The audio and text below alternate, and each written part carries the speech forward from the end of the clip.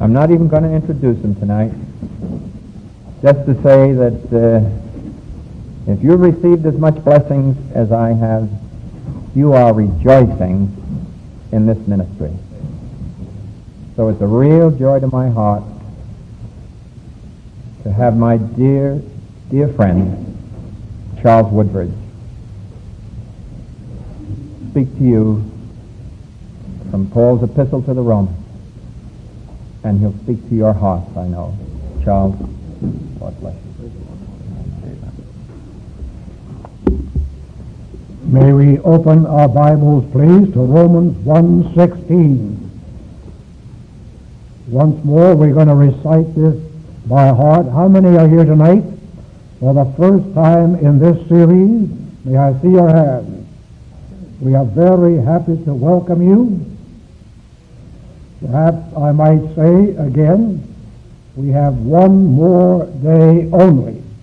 Tomorrow morning, Doreen brings her final message this week, and tomorrow night, my final message on Saturday. We fly to Washington, D.C. for a week of meetings at the Cherrydale Baptist Church in Arlington, Virginia. We were there last year. Then we fly from Washington to Phoenix, Arizona for a week of meetings. Back to our home in California. Next week or so up to Berkeley, California, Sacramento, Vallejo, up to Oregon, and then on the ship for Australia. Wonderful. Pastor, I'm just in the mood to say this in public. My wife and I, when we get to Australia, the Lord willing, would be thrilled if someday Pastor and Mrs. Guillen could meet us on their missionary tour. You know, it's a wonderful idea for a church. Have the pastor take a brief missionary tour. One of their stopping places must be Australia. By then, we'll know the ropes. We don't know them yet, but we'll learn them. So we're looking forward to that. May I further remind you, you know this already, that these notes on Romans are available. They're on the table out there today and tomorrow. That's the last time. If you've never really started to study the Word of God, perhaps these might be of some help to you. The little yellow sheet comes off, fits into your loose leaf notebook. Any book of the Bible you want to study or teach, Isaiah, Lamentation, Hosea, anything from beginning to end. These will be available tonight and then tomorrow, and that's all. Now let's recite Romans 1:16. Everybody look this way, whether you know it by heart or not. We're going to recite it. You can at least lip read. The first word is the word for, and when you say it, mean it. You know, this was my life text for 25 years. When the teenagers up at Schoon Lake used to say, please sign in my Bible. You know what happened at Schoon Lake once? You know what happened once? It didn't happen to me. It happened to another speaker. I was the regular, but the visiting speakers came every week. These teenagers, you never can tell what they're going to do. One of these teenagers went up to one of the speakers and said, Dr. So-and-so, I have my Bible here ready for you to sign. Sir, are you famous?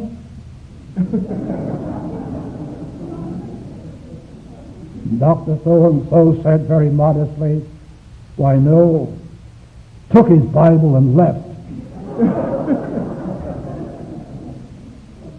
I understand that Robbie's coming here to speak before long. These teenagers, you never can tell. They had a contest down at the ranch. Robbie didn't know this. Whoever gets to write in Robbie's Bible gets so many points. Oh, was he ever popular that night? You know, he didn't know. I doubt whether he knows yet. Amen. Well, let's recite Romans 1:16. Here we go. Ready? For I am not ashamed of the gospel of Christ, For it is the power of God unto salvation to every one that believeth, to the Jew first, and also to the Greek.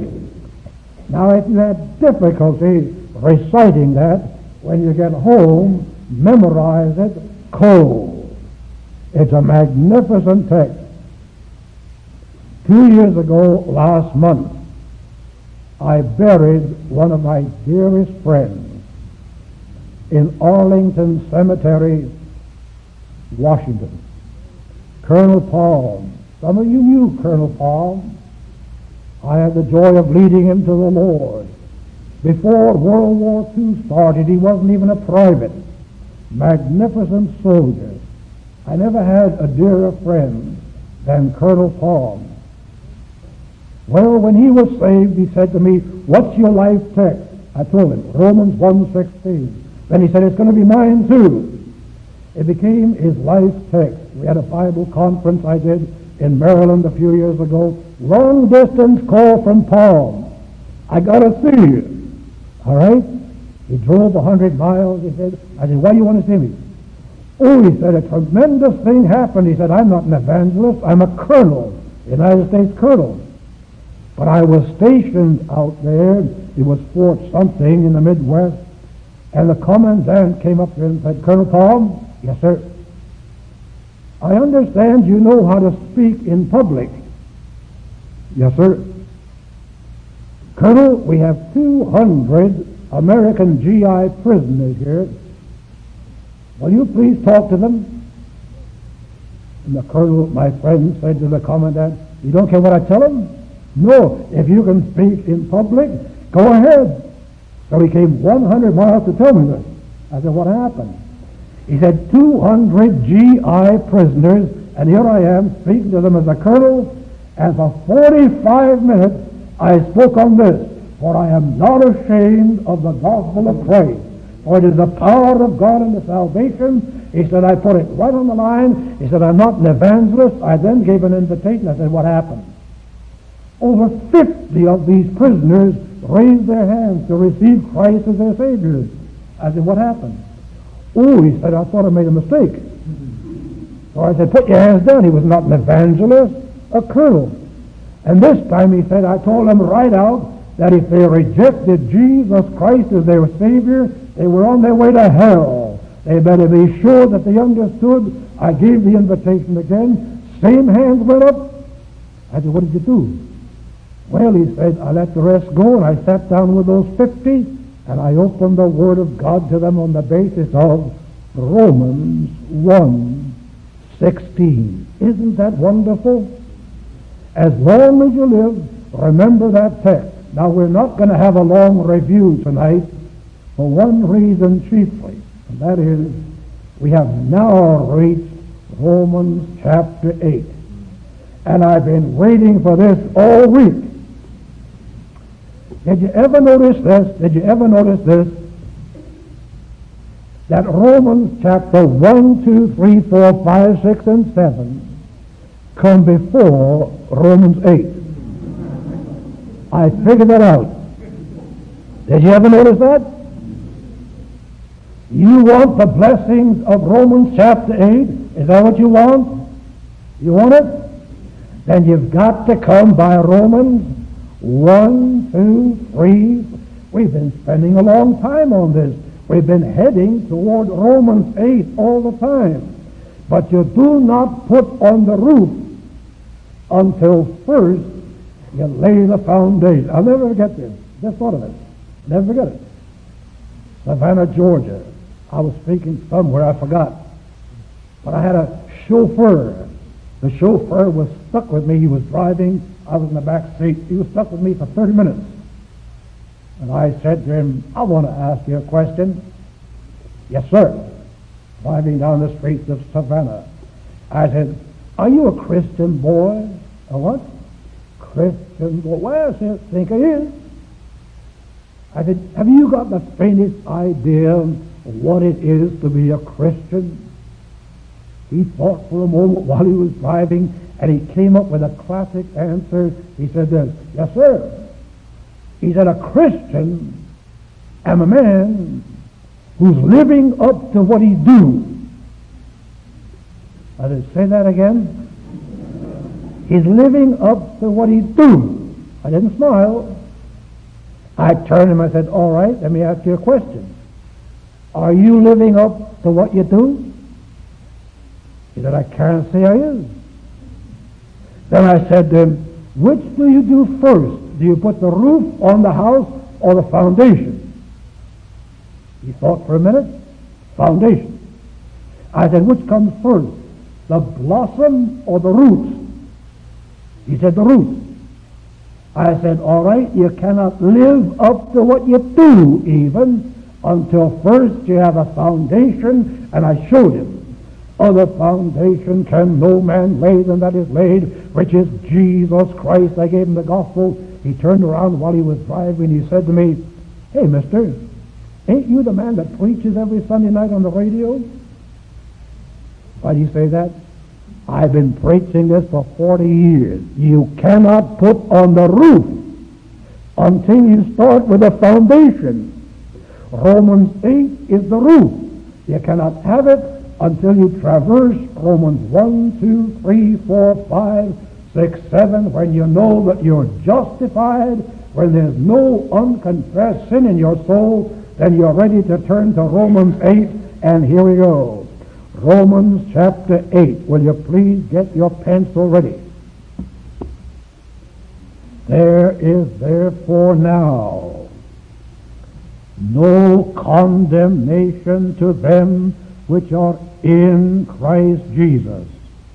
If I were you, I would underline in verse 1 the words, in Christ Jesus. In Christ Jesus. Verse 1. Now will you please turn to the end of the chapter, verse 39. Nor height, nor depth, nor any other creature shall be able to separate us from the love of God, which is in Christ Jesus our Lord. Underline, please, those words in verse 39, in Christ Jesus. Verse 1, in Christ Jesus. Verse 39, in Christ Jesus. And then will you kindly look up from your Bible. Starts off with in Christ Jesus, and it ends with in Christ Jesus, and everything that's sandwiched between, blessing, blessing, blessing, blessing. The windows of heaven are open, and the blessings of God are showered upon those who are in Christ Jesus. They've come by the way of Romans 1, 2, 3, 4, 5. They are justified by faith apart from the law. They are now yielded to the Holy Spirit of God. They are in Christ Jesus. That is their spiritual position. And now, I repeat, the windows of heaven are open and they are praising God. Romans chapter 8 is a classic. I have a suggestion to make to the whole congregation. Sooner or later, memorize Romans chapter 8. Say that again. Memorize. What you say would take me 2 years. Very well. 24 months from now, you'd know it. That's right. One, the blessings that anybody here frustrated, bewildered, confused, you don't know what to do, you're all mixed up, baffled. I give to you Romans chapter 8. If you're standing on that bridge, justification by faith alone, if you know that there's no unconfessed sin in your soul, you're praising the Lord, and you take this book and you read verse after verse, and you say, thank you, Lord. Thank you, Lord. Thank you, Lord. Well, I have only a few moments tonight. This could go on from now until Doreen speaks tomorrow morning, because we happen to have Romans 8. All I can do is to suggest that we look at a few of the verses and see what some of these magnificent blessings are. Did you ever notice this? Did you ever notice this? I have the privilege of teaching every book in the New Testament over and over again. You know what my favorite book in the New Testament is? Romans. This week.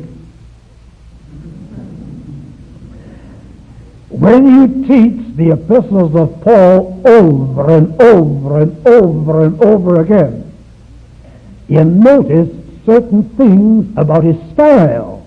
You know, you and I believe in the absolute, verbal, complete, inerrant inspiration of the Scriptures.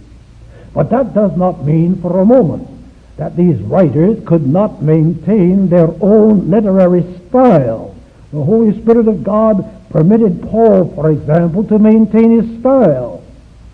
He has a very interesting style. For example, did you ever notice this?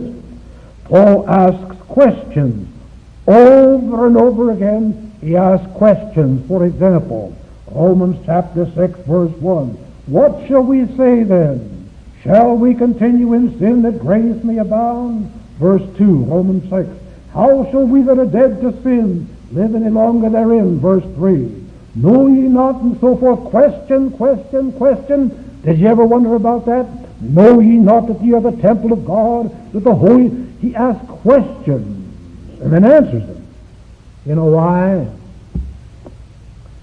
When Paul was a little boy, unquestionably, he went to the catechetical school of the synagogue.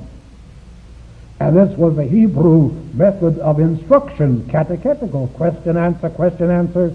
Now the Holy Spirit of God permits him to keep this. This is one of the finest ways to teach, question, answer, question, answer. Well, you notice something else in Romans chapter 8. The Apostle Paul is very fond of using the negative in order to underscore the positive. Watch for that. He uses the negative, and thus he underlines the positive. Here are some of the blessings. Look, please, at Romans chapter 8, verse 1. Here comes number 1. There is therefore now, here comes the negative now, no condemnation to them which are in Christ Jesus. Please look up from your Bible. Do you know what that word condemnation means? There is therefore, that means by virtue of the fact that you've come through Romans 1, 2, 3, 4, 5, 6, 7, there is therefore now no condemnation to them which are in Christ Jesus. What does that word condemnation mean? It means judgment unto death. Are you a believer in the Lord Jesus? Yes. You've been justified, pronounced righteous, welcomed as righteous, received as righteous, declared forensically to be righteous? Yes. Then you are in Christ Jesus? Yes. All right? Blessing number 1, there is no judgment unto death opposite your name. Your sin problem has been forever settled. Praise the Lord. Now, what does Paul mean by that? The Lord Jesus, very God of very God, light of light, took upon himself your sin. He took upon himself your guilt, your judgment, the wrath of the Father, condemnation. He took upon himself your death, so that he cried out, Eli, Eli, my God, lama sabachthani. That's Aramaic, based upon the 22nd Psalm. My God, why hast thou forsaken me? And in the 22nd Psalm we have the answer, but thou art holy. Christ Jesus took upon himself our judgment unto death. There is therefore now no condemnation to them which are in Christ Jesus. Our sin problem, thank God, has been settled forever. Verily, verily, I say unto thee, in Greek that's Amen, Amen. Verily in Greek is Amen. Verily, verily, I say unto thee, he that heareth my word and believeth on him that sent me hath everlasting life, and shall not come into what? Condemnation, but is passed from death unto life. John 5:24. Thank you, Lord. Thank you. When you put your head on your pillow tonight, you're a believer in Christ, you know it. Your sin problem has been forever settled. Praise the Lord. That's blessing number one. Will you please turn to verse 15? Romans 8:15. I'm simply touching some of the highlights. Romans 8:15. For ye have not received the spirit of bondage again to fear, but ye have received the spirit of adoption, whereby we cry, Abba, Father. Verse 16. The Spirit itself beareth witness with our spirit that we are the children of God, and if children, then heirs of God, and joint heirs with Christ. Please look up from your Bibles. I want to look this congregation over. I dare you, if you're a believer, to say that passage over and over again, and they'll still look like this. Praise the Lord. Are you in Christ Jesus? Yes. No condemnation. Your sin question settled forever. But how about right now? How about tonight? Here in Long Island.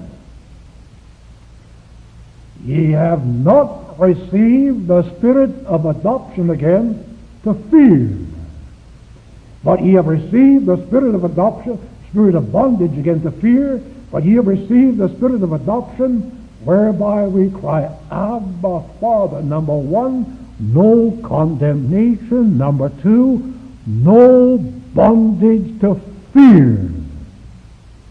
Is there anybody here tonight who's scared? Scared? In bondage to fear? There's only one group of people around the world concerning whom this may legitimately be predicated. Ye have not received the spirit of bondage again to fear. Out go our fears. Fears of the past, fears of the present, fears of the future. Why is it that a believer in Christ may be unafraid? Why? Unafraid. Fear not, little flock, for it is the Father's good pleasure to give you the kingdom. The Lord is my light and my salvation. Whom shall I fear? The Lord is the strength of my life. Of whom shall I be afraid? No condemnation, no bondage to fear. Now I want to raise a question. Why does Paul say that concerning us? Ye have not received the spirit of bondage again to fear. Ye have received the spirit of adoption, whereby we cry, Abba, Father. That's Aramaic. Abba. That's the small form in Aramaic, the language our Savior spoke, of the word Father. It's a very tender, a very gentle word. You and I do not have bondage to fear. Why? Because God now really is our Father. The spirit of adoption, whereby we cry, Abba, Father. The Spirit Himself bears witness with our spirit that we're the children of God, and if children, then heirs, heirs of God and joint heirs with Christ. I want to speak about that word Abba for just a minute. I love it. Abba, Father. You are very, very near. I know, Almighty God, that Thou art the Creator of the ends of the earth. God is a Spirit, infinite, eternal, and unchangeable in His being, wisdom, power, justice, holiness, goodness, and truth. I know that. Thou doest according to thy will in the army of heaven and among the inhabitants of the earth, and none can stay thy hand or say unto thee, What doest thou? But, O God, I have received Jesus as my Savior, and now you are my Father, in a very, very tender way, very close, very near, very dear. Abba. Did you know this? I was born in China. When a Chinese baby starts to talk, do you know how he starts to talk? A little tiny Chinese baby, when he first starts to talk, starts like this. Ah, ba, ba, ba, ba, ba, jing, ten, ten, ji, hao, dun. Don't ask me. Ships. Do you know how a German baby starts to talk? You know how a German baby starts to talk? I will now tell you. Ah, blah, blah, blah, blah. Das hätten Sie nicht machen können. But he starts. I was a missionary in West Africa. I preached in Bulu. You know how a Bulu baby is, I love this. You know how a Bulu baby starts to talk? Very complicated. Ah, blah, blah, blah, blah. Makomba katamia majomas amba. French, Russian, same way. Babies universally, when they start to speak, this is it. You have been born again into God's family. Now God is very, very... I must tell you this story. One of my dearest friends, from my point of view, he is the finest Aramaic scholar, from my point of view, in the world. He and I studied at Berlin University in Germany together. Brilliant man. Praise the Lord, he's still living. Well, he married late in life. Brilliant Aramaic scholar. In a Bible conference somewhere, I've forgotten where it is, I met his wife. And she said to me, I want to tell you a little story. Her husband is a brilliant Aramaic scholar, see. I want to tell you a story about a little boy. And my husband was away at a Bible conference in the Midwest. He was to be gone for 7 days. So she said, I figured out when our little tiny baby was brand new, just a few weeks old, I was going to teach him how to say, Daddy. Then when the brilliant Aramaic scholar, the husband, the father came back, he would look at the little fellow, and the little fellow would look up and say, Daddy. He'd be surprised. I said, what happened? Well, he was gone for a week, and every day I coached the babe till finally he could barely say it. Daddy, Daddy. He got it. I said, what happened? Well, I said, my husband, the great Aramaic scholar, came back. He looked over the edge of the crib at his little baby, and the little baby was so thrilled to see Daddy that he said, ah, blah, blah, blah, blah, blah. Why shouldn't he? That's Aramaic. Amen. Amen. See? Now, why do I stay on this? Why do I stay on this? Have you ever noticed on a Sunday morning, sometimes the pastor says, Our Father, or we recite the Lord's Prayer, Our Father who art in heaven. Do we stop and think? Do we think that God really is my Father? And like as a father pitieth his children, so the Lord pitieth them that fear him, for he knoweth our frame. Pastor, I'm quite aware that this is bad exegesis, frame.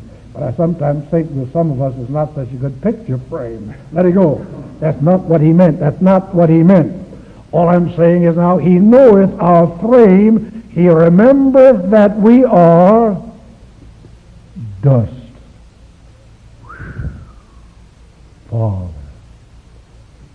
I have a son who is studying for the gospel ministry, 15th generation in succession. When he was a little tiny boy, he used to say to me, Daddy, what are you going to do tonight? Are you going to go out and tell people about Jesus, or are you going to stay home and read? And once in a while I would say, I'm going to stay home and read. Big sigh. I would take him upstairs and put him in his bed, tuck him in, fix it. Daddy, you sure you're going to be there, downstairs? You're not going out tonight? You're going to be there? Okay. Go to sleep. Why?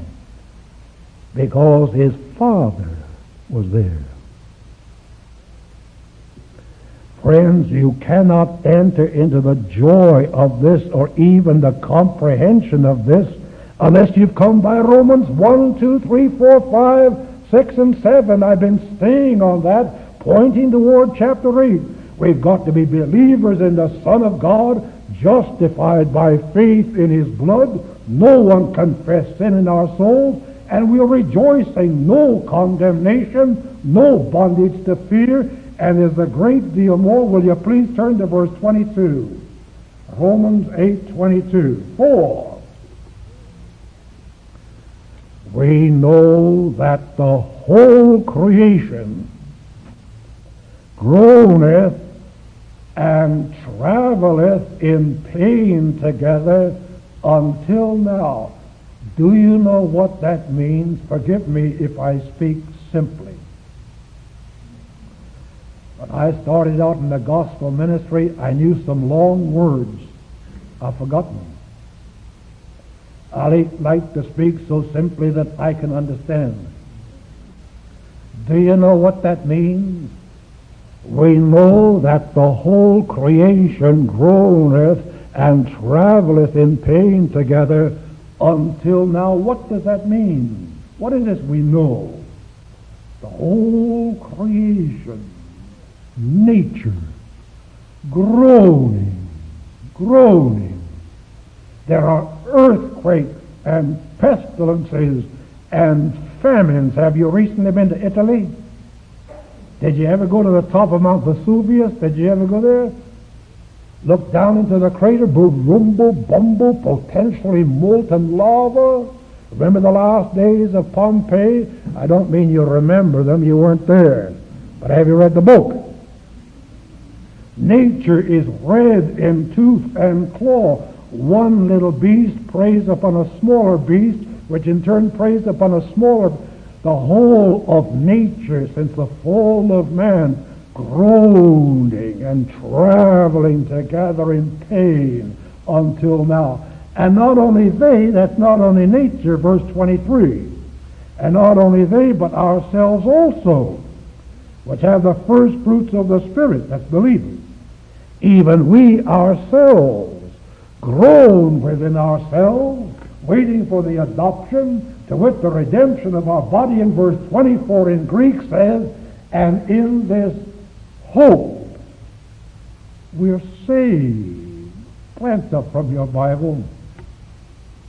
No condemnation, no bondage to fear.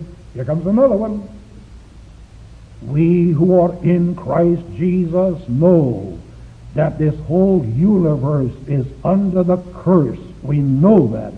Not only they, but ourselves also, which have the first fruits of the Spirit. We've been born again. Even we ourselves groan within ourselves, waiting for the adoption, to wit, the redemption of our body, and in this hope we are saved. What does that mean? What does that mean? We ourselves, believers, groan within ourselves. Medically, that might be arthritis. Theologically, it's the burden of mortality. Every believer knows what Paul means if he thinks, oh, ever do it? Yeah. Even a preacher. You preach 4 times on Sunday, and on Sunday morning you haven't lost your salvation, and you haven't lost your joy, but you pull a blanket over your head. Not only they, but ourselves also, which have the first fruits of the Spirit, even we ourselves, groan, waiting Waiting for what? Waiting for the adoption, i.e., to wit, the redemption of our body, and in this hope we are saved. What hope? The redemption of our bodies. The price was paid on Calvary. But these bodies of our humiliation will be transformed and fashioned like unto the body of Christ's glory. Philippians 3 verses 20 and 21. At our Lord's appearing, the dead in Christ shall rise first.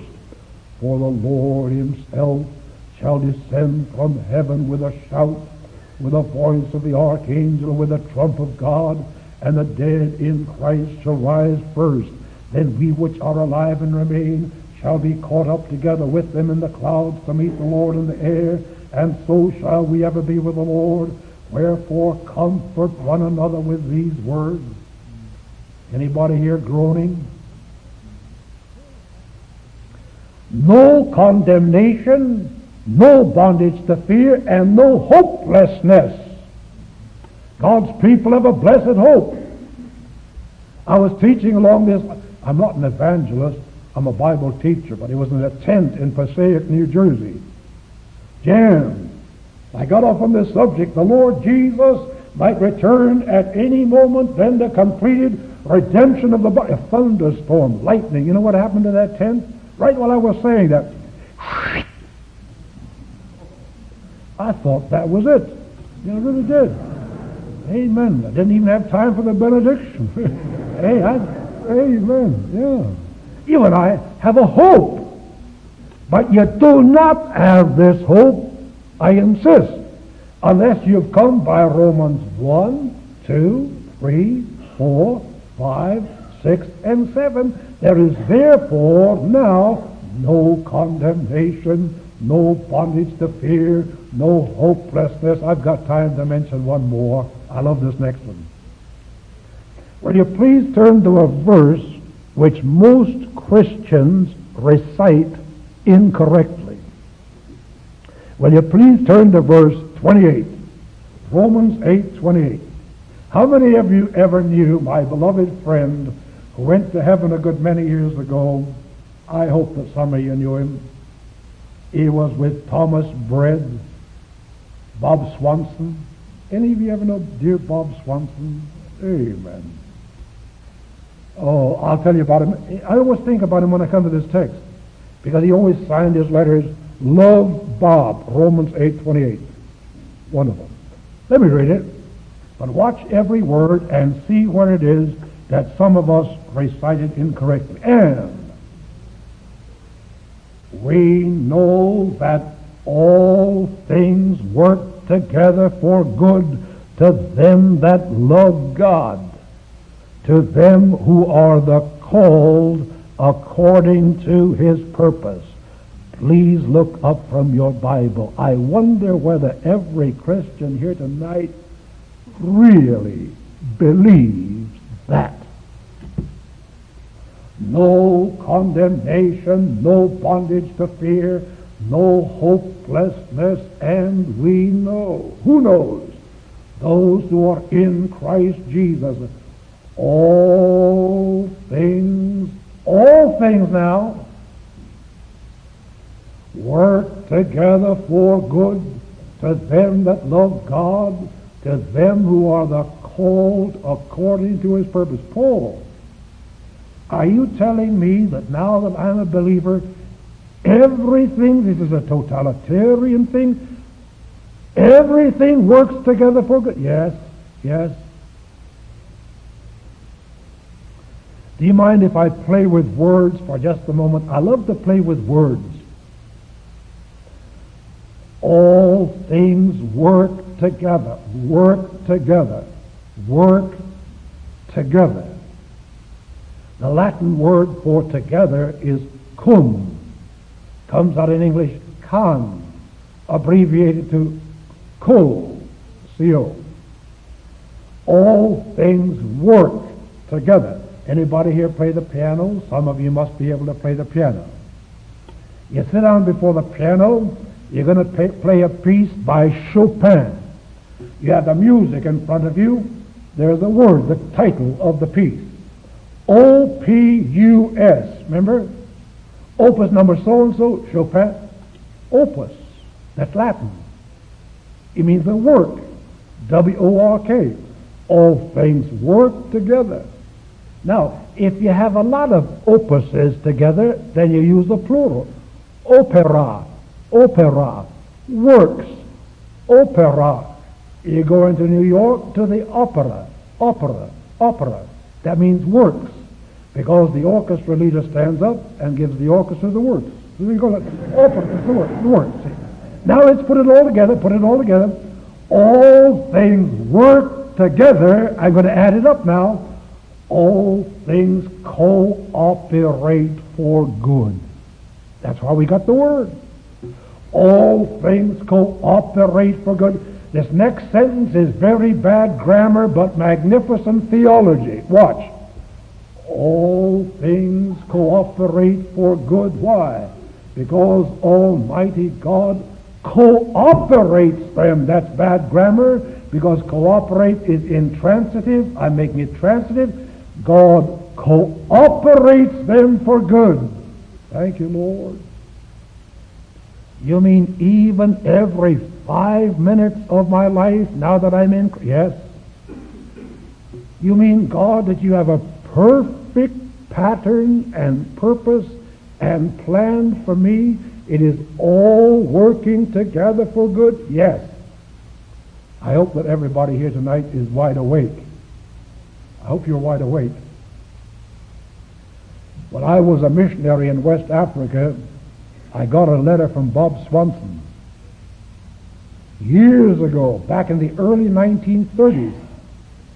And Bob said, I am sending you as a gift of love an ice box, just what I needed.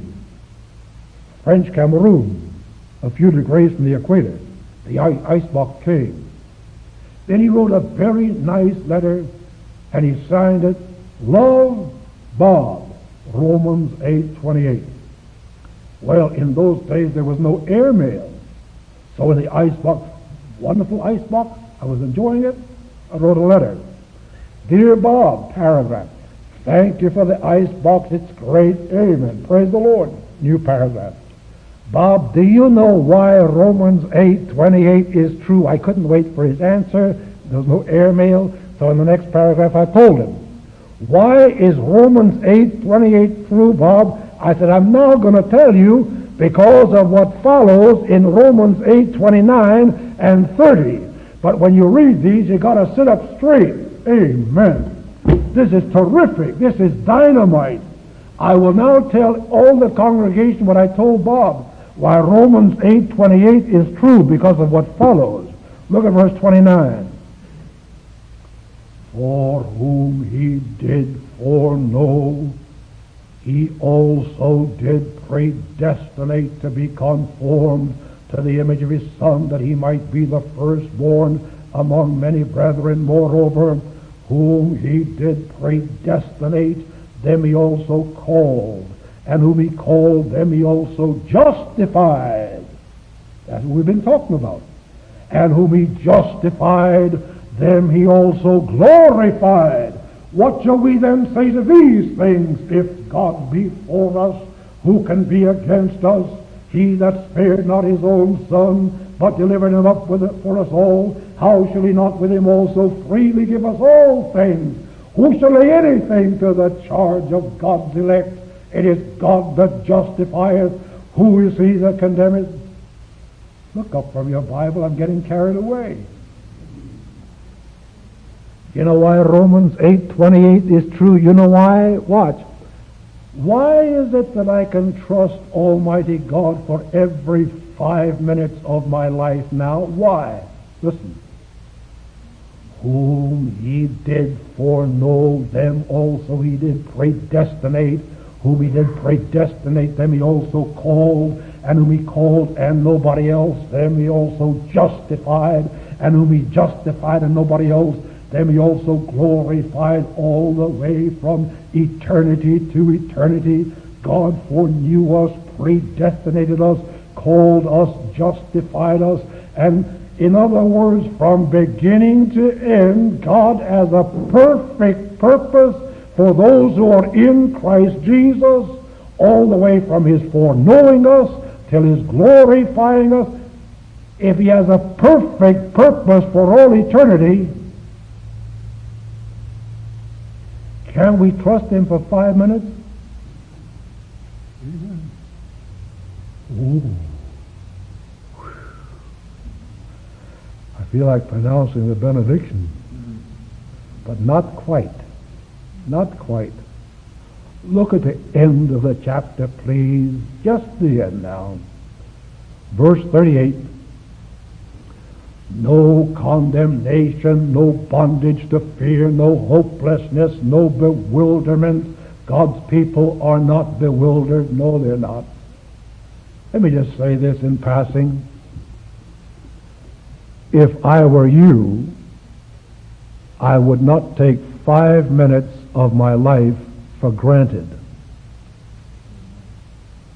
Every 5 minutes is a gift of God's grace. Amen.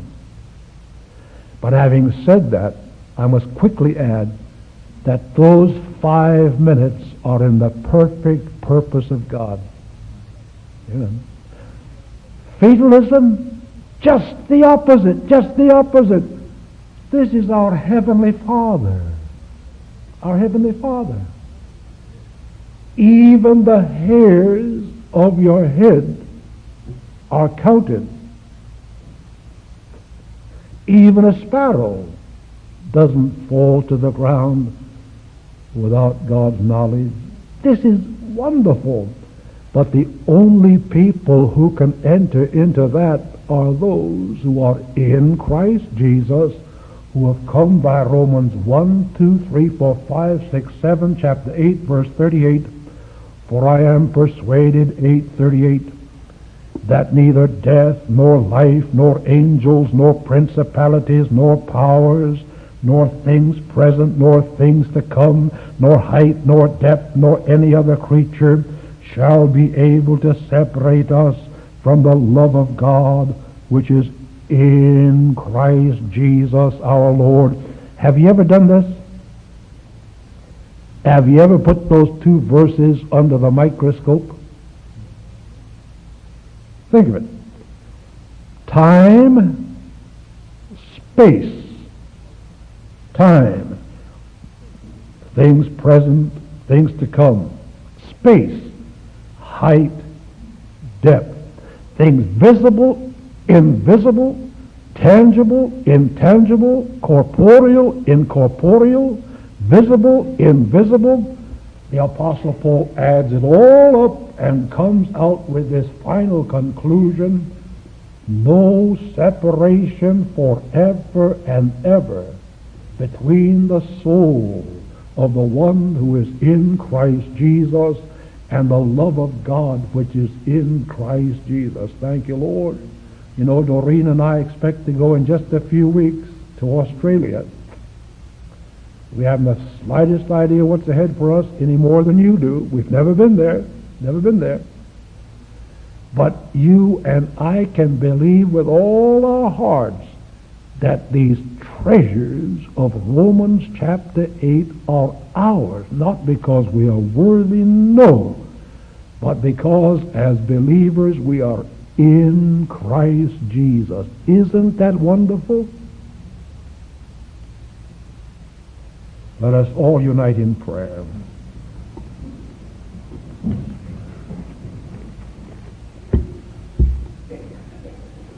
Our Father in heaven, we worship Thee tonight. We thank Thee and praise Thy name, that all our hope, all our confidence, our expectation, all focused in Jesus Christ, the Son of God.